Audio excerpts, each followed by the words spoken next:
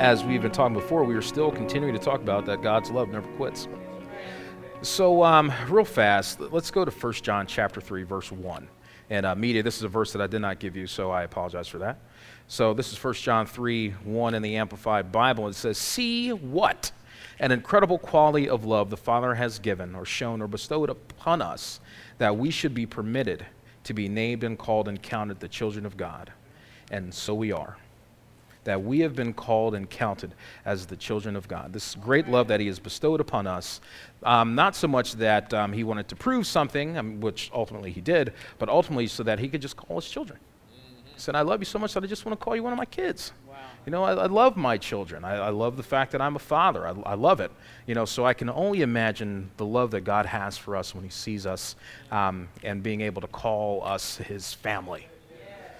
You know, so I think we've been framing this entire, however many weeks we've been talking from the very beginning up until now, just about how God loves us and how he wants us to love and how he wants us to really put forth God's love in the earth here. So we'll start where we finished last week. So 1 John chapter 3, verse 11 in the Message Bible says, "For this is the original message that we heard, that we should love each other." And verse 16 and 17 is this is how we've come to understand and experience love, that Christ sacrificed his life for us. This is why we ought to live sacrificially for our fellow believers and not just be out for ourselves. If you see some brother or sister in need and have the means to do something about it, but turn a cold shoulder and do nothing, what happens to God's love? It disappears, and you made it disappear. That's heavy. And I don't want any of us to be caught in that position where it's like, well, we made God's love disappear. And now we know that he'll never leave us nor forsake us, but how is it that we're making God's love disappear? It's because we're turning a cold shoulder to it. So his love is still around you, but we're just not being receptive to it. Right. He said, so what I need you to do, Dave, is understand that there's not a single circumstance or situation where you need to be turning away from my love for you. That's right. He said, but you do it all the time. And I'm like, well, I don't really want to do that. He's like, well, let's make sure that you understand why this love is so important for you and why this has to be a major part of your life. Now, we've jumped around in 1 John chapter 3 a little bit here, but let's take a step back, if you will. Let's look at verse 14. It says, the way we know we've been transferred from death to life is that we love our brothers and sisters. Anyone who doesn't love is as good as dead. Anyone who hates a brother or sister is a murderer, and you know very well that eternal life and murder don't go together.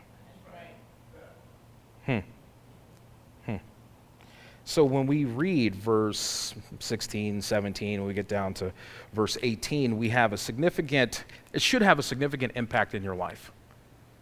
It should, when it's framed in this context here, that if you don't love, you're dead. You're a dead man walking if you are not loving the way God has instructed us to love. I don't want to be dead, inside or out.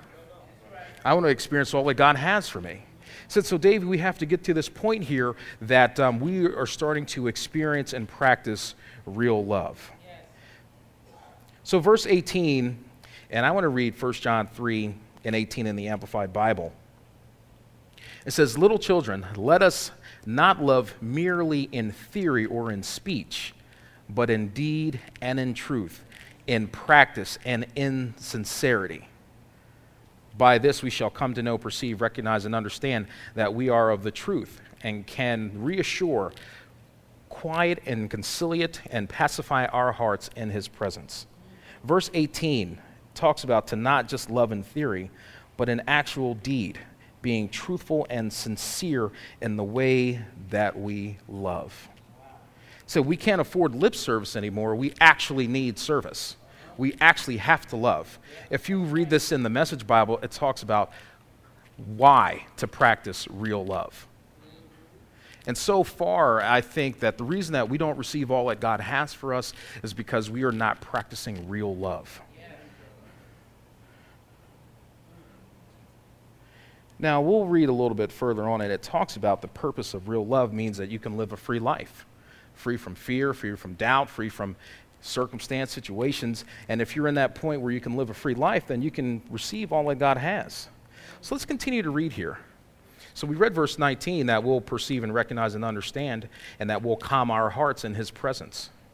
And verse 20 says that whenever our hearts and tormenting self-accusation make us feel guilty and condemn us, said, but for we're in God's hands, for he is above and greater than our conscience, our hearts, and he knows, perceives, and understands everything, and nothing is hidden from him. And beloved, if our hearts do not accuse us, if they do not make us feel guilty and condemn us, then we have confidence, complete assurance, and boldness before God.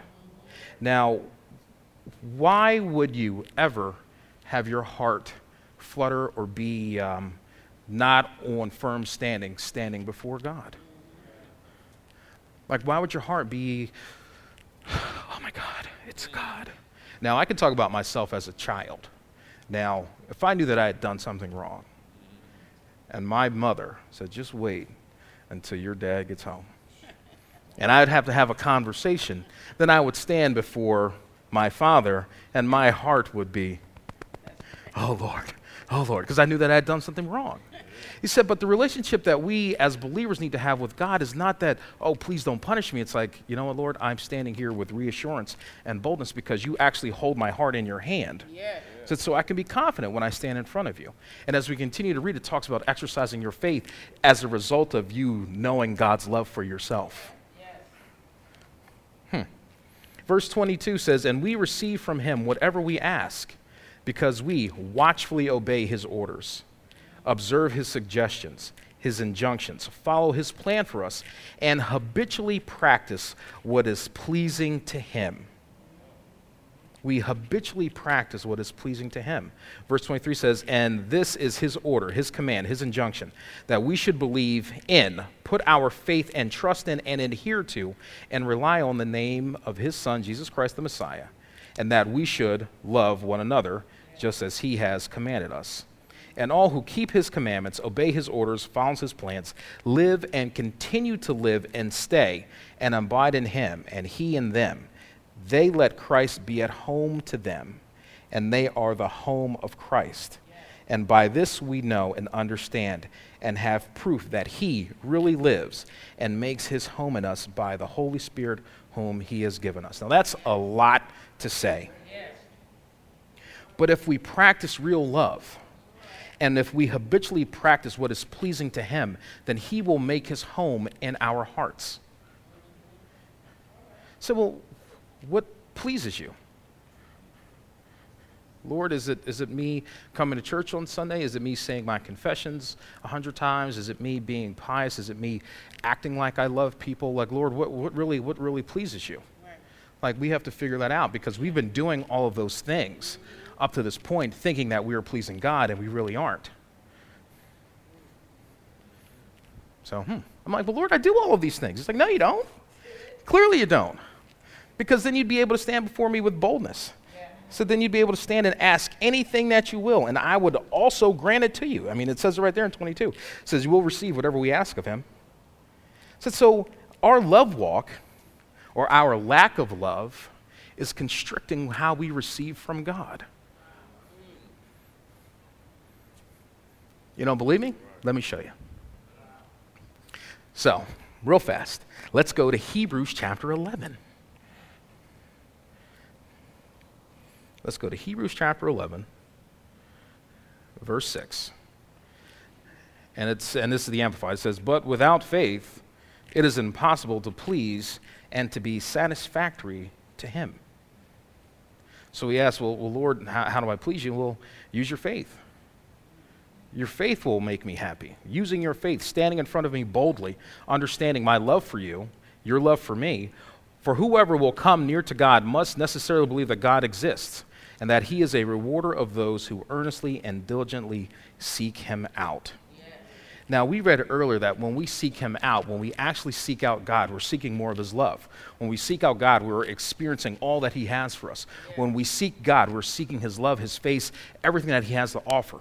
It's like, so what I need you to do, I will reward those who seek out my love. I will reward those who exercise my love. Yeah. So when we talk about, Lord, what pleases you? Loving pleases me. Using your faith in an effective manner pleases me. In its truest and sincere form, Dave, meaning loving people the way that I commanded you to love. So, okay.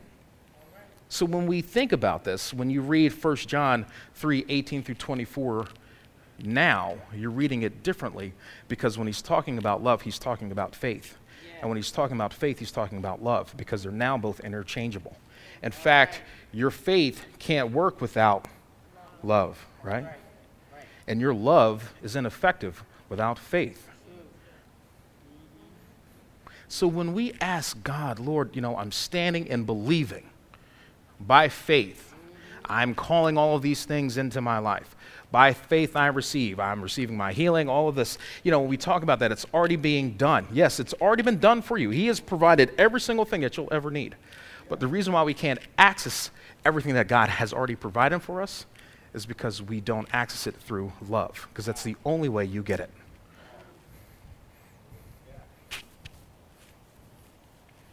Now, I didn't want to believe it when he told me that, because I'm still wrestling with loving people. Now, you all may have won this battle, but I'm still fighting a good fight. So as we said, love and faith are linked together. The easiest way for your faith to become derailed is for your love to be knocked off its axis. So, think about this for a second. The enemy knows that God has done all of these wonderful things for you. He's set heaven and earth in motion. He's worked out your plan of prosperity for your life. He knows all of this. He knows that you know that God has done all these things for you. He knows that for you to access all of the wonderful things that God has for you, he has to attack your faith. So, because if I can get you not to believe, then I got you won. So, but the easiest way to do that is to attack your love. And let me explain this, why this works.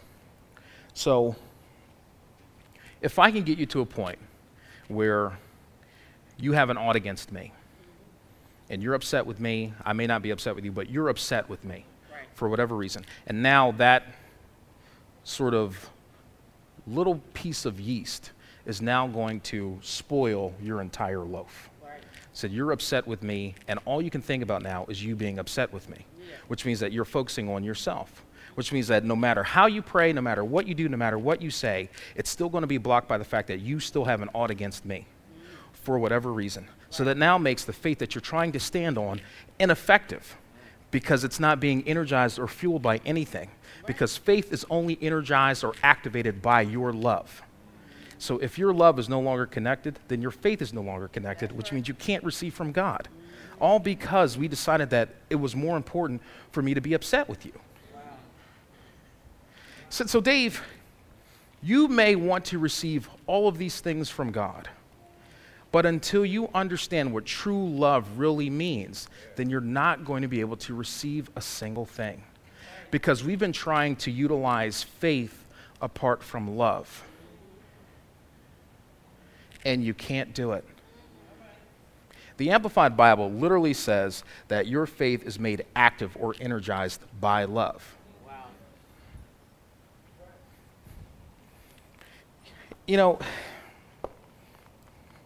The King James says, but faith which worketh by love.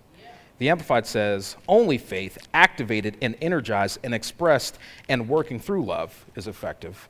The Good News Bible says, what matters is faith that works through love. So nothing else matters unless it's faith that works through love. Nothing else matters at all. Nothing. So no matter what you've been doing up to this point, it's not going to work for you. Because if your faith isn't energized by your love for God and your love for people, then it's not going to work. Wow.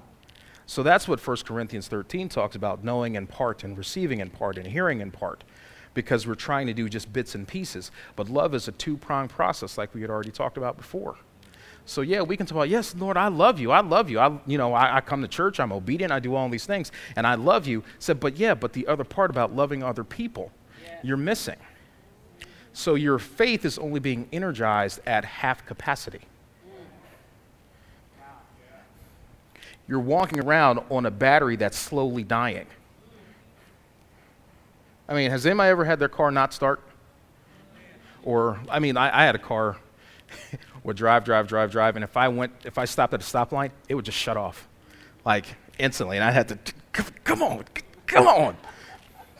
And so many times, our life as believers, we are experiencing that sort of herky-jerky motion because we'll love, and then, it falls apart. Because we're allowing the enemy to knock us off of our axis so that we can't receive from God now. Because your love puts you in perfect alignment to receive everything that God has for you. Wow. Understand that. Without it, it all falls apart.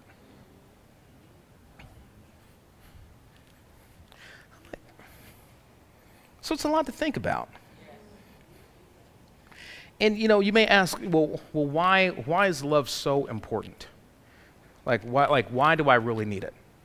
Well, when God decided to bring you all back into the family, he needed an action that would stand the test of time.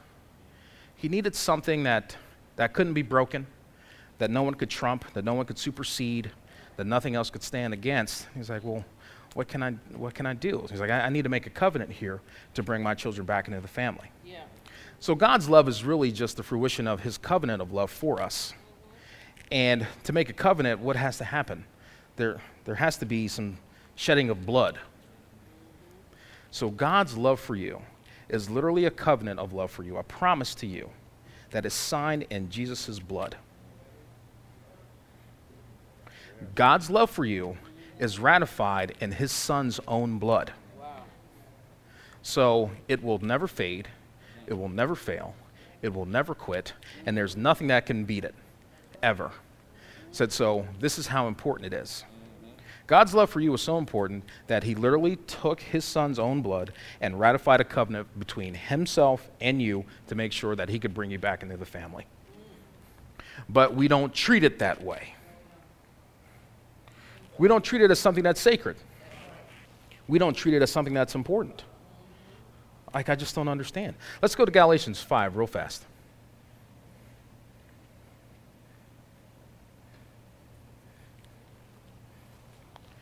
So Galatians chapter 5, verse 1, and I'm going to read this in the Message Bible. It says, Christ has set us free to live a free life. So take your stand, and never again let anyone put a harness of slavery on you. Now, I asked, what do you mean? It's like, I've caused you to, I've done all of these things so that you can live a free life. So you can be free from destruction, that you can be free from debt, that you can be free from sickness, that you can be free from any sort of tactic that the enemy may try to come in and attack you with. So then it's all fueled by God's love for you, hence the reason why he sent me down here. So if you understand that, you can take a stand and live a free life, knowing that, hey, you know what, God, like we talked about before, my heart is in your hand. I'm rested, I'm assured, I've quieted my heart because you have my best interest in mind, that you're going to take care of me. He's like, so why would you ever willingly pick up that yoke of slavery, that yoke of unforgiveness, that yoke of unrelenting, sickness, that yoke of just being completely miserable? Why would you put that back on yourself when I've caused you to live a free life? The Bible talks about not being a beast of burden. He says, every time that you don't love, you literally are locking yourself back into slavery when I have caused you to live a free life. Now, slaves, as we all know, the only reward that a slave would receive is a lash from his master. That's the only reward that a slave would ever get. It was never going to be a good job, an attaboy. It was work harder, work faster. And you are a slave to whatever I tell you.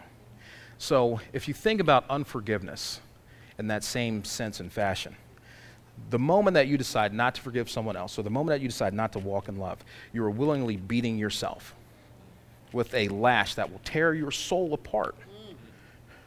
And it's a self-inflicted wound. all the while praying for God to give you your reward, and all he's telling you to do is throw off the yoke off your neck so that I can give you all that I have for you.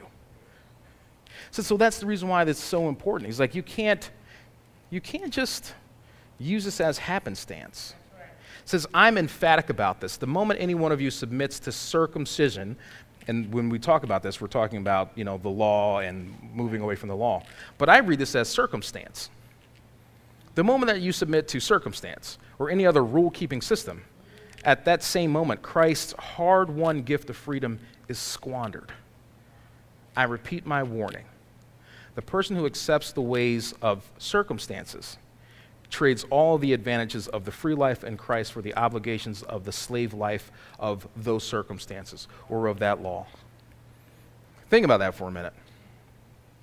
Every single time that a situation comes and we yield to that situation, we're making Christ's gift of no effect. Wow. Every single time a situation comes that we could smooth over with love and we decide not to, we're making Christ's sacrifice of no effect. We are basically telling God that the covenant that he has forged in his son's blood for us doesn't mean anything. Why would we do that? In verse 6 says, expect that you would never intend to do this, but this is what happens. When you attempt to live by your own religious plans and projects, you are cut off from Christ. You fall out of grace. Meanwhile, we expectantly wait for a satisfying relationship with that Spirit. For in Christ, neither of us, conscious religion or disregard of religion, amounts to anything.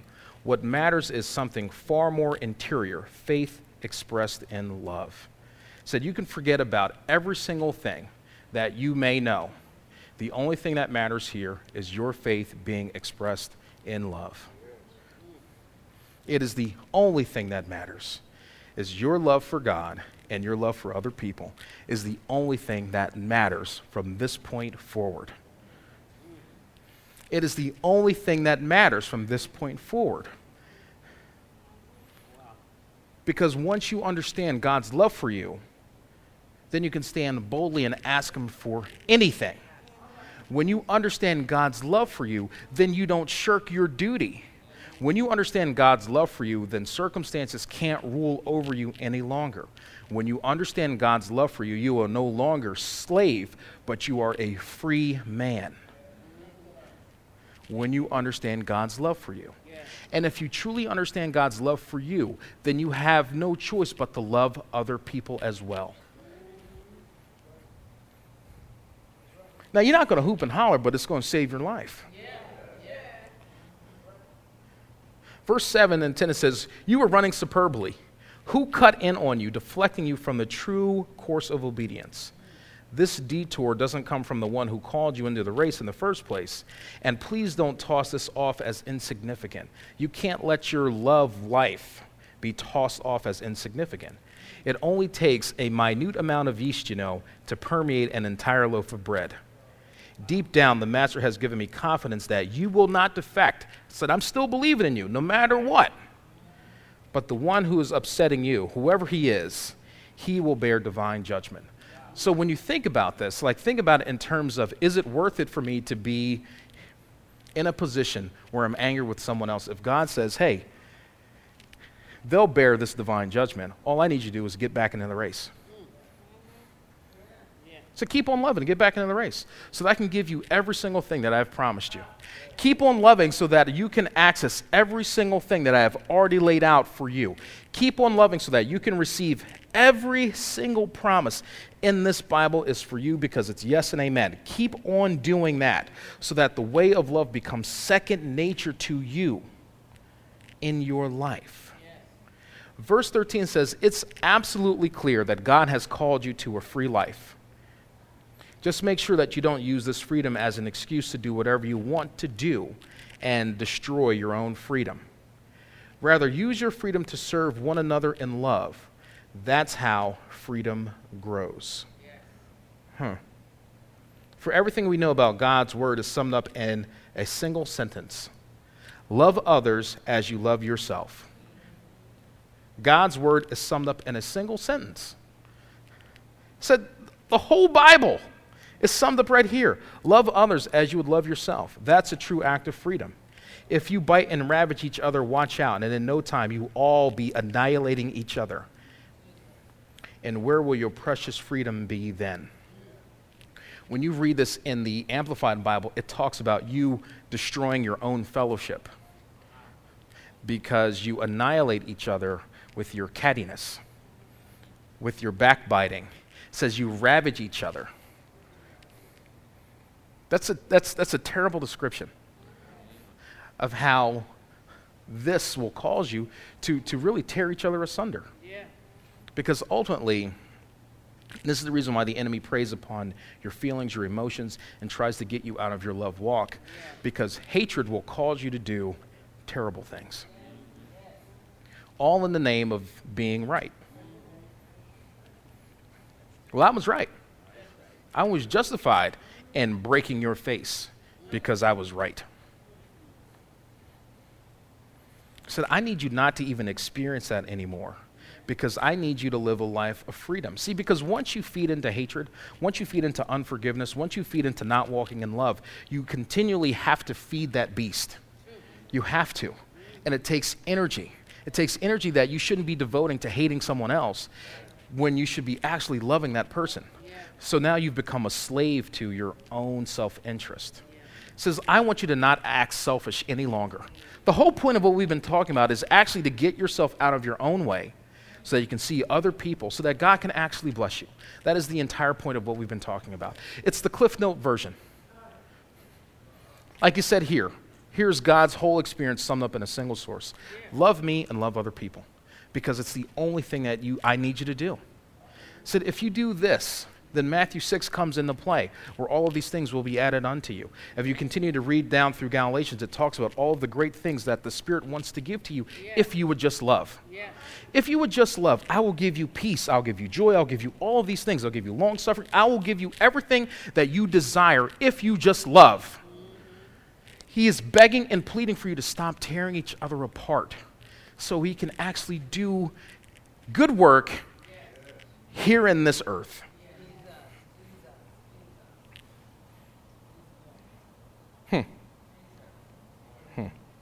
When you are free to live and free to love and being led by the Spirit, then you no longer feed your compulsion to be selfish.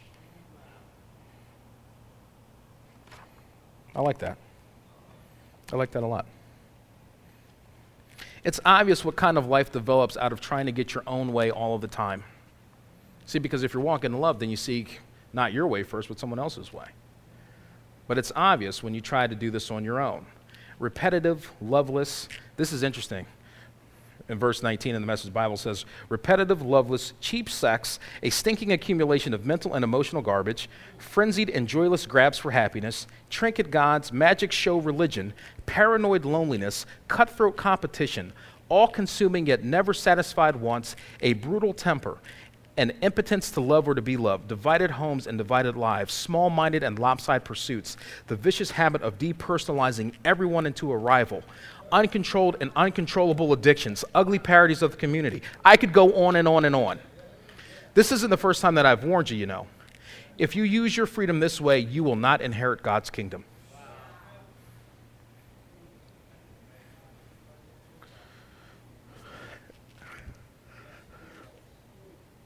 Uncontrolled and uncontrollable addictions, ugly parodies of the community. The thing that really got me was cutthroat competition. All-consuming yet never satisfied once, having a brutal temper.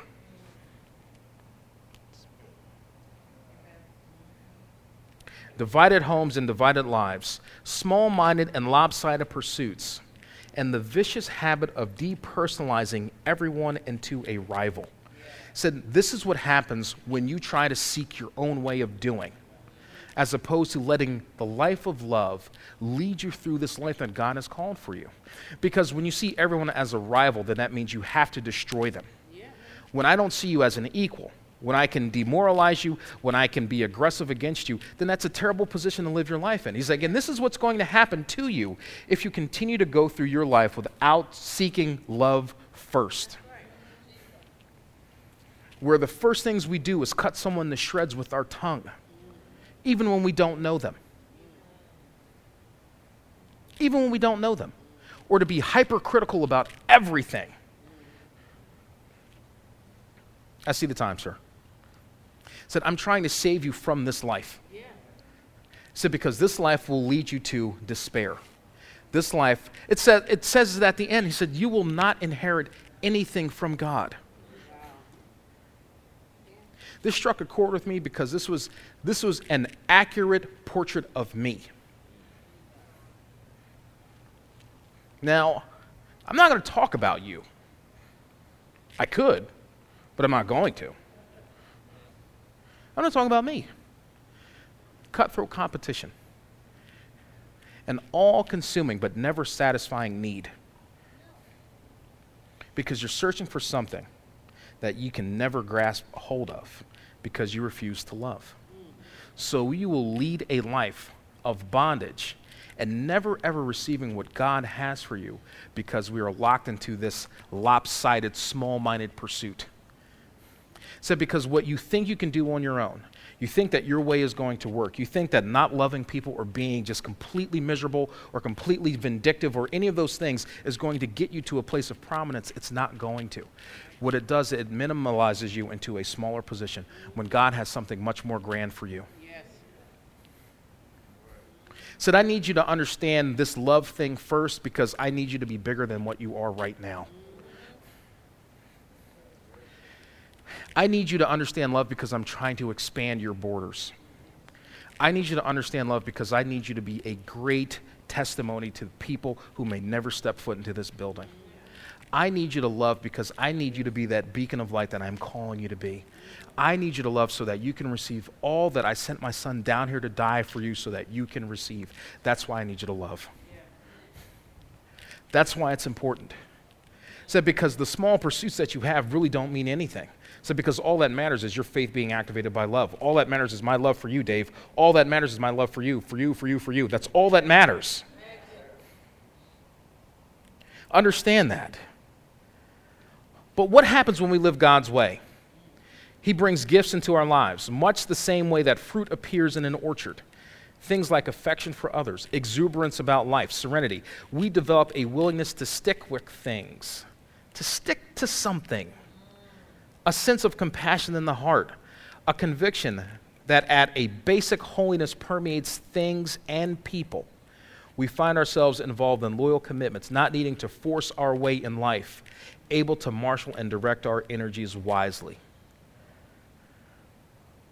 Since this is the kind of life we have chosen, this is verse 25, the life of the Spirit, let us make sure that we do not just hold it as an idea in our heads or a sentiment in our hearts, but work out its implications in every detail of our lives.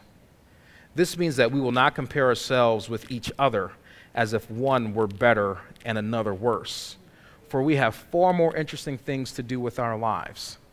Each of us is an original.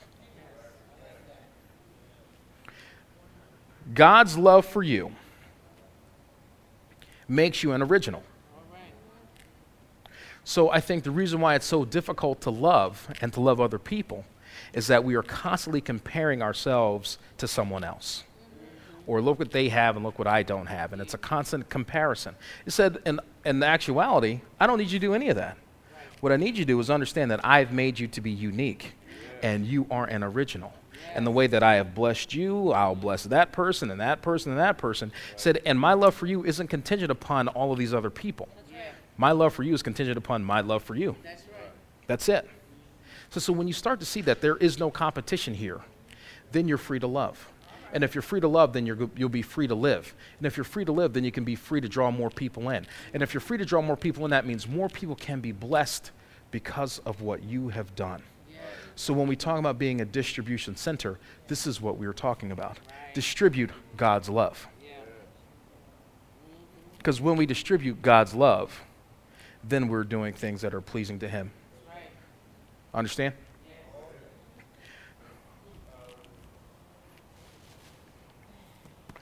So when you get a minute, read through all of Galatians 5, please. Because initially I'm like, I could read all 26 verses to you, but you'd fall out of your chair more than you want to right now. But I'm telling you, when you get a minute, just read through it. Because it's a gut punch when you think about you as a believer. Like, okay, what am I supposed to be doing? It's like, well, look, here are all the things. And this has been a challenge for me to not be hypercritical. Because trust me, I can pick apart anything pretty good, too. And enjoy doing it. And I was like, well, you got to stop that. I said, because if you continue on that path, I said, you're not going to receive anything from me. I said, dear God. Oh, Lord, really? He's like, yeah. He's like, we need true love. He says, not just an idea that floats in the periphery, but something that's actually tangible.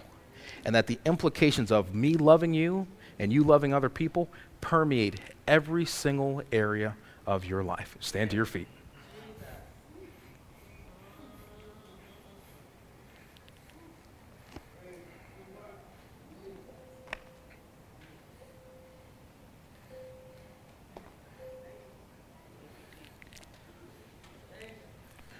So as we continue through our day today, and the day after and the day after, Galatians 5:16 says, my counsel is this: live freely, animated and motivated by God's Spirit.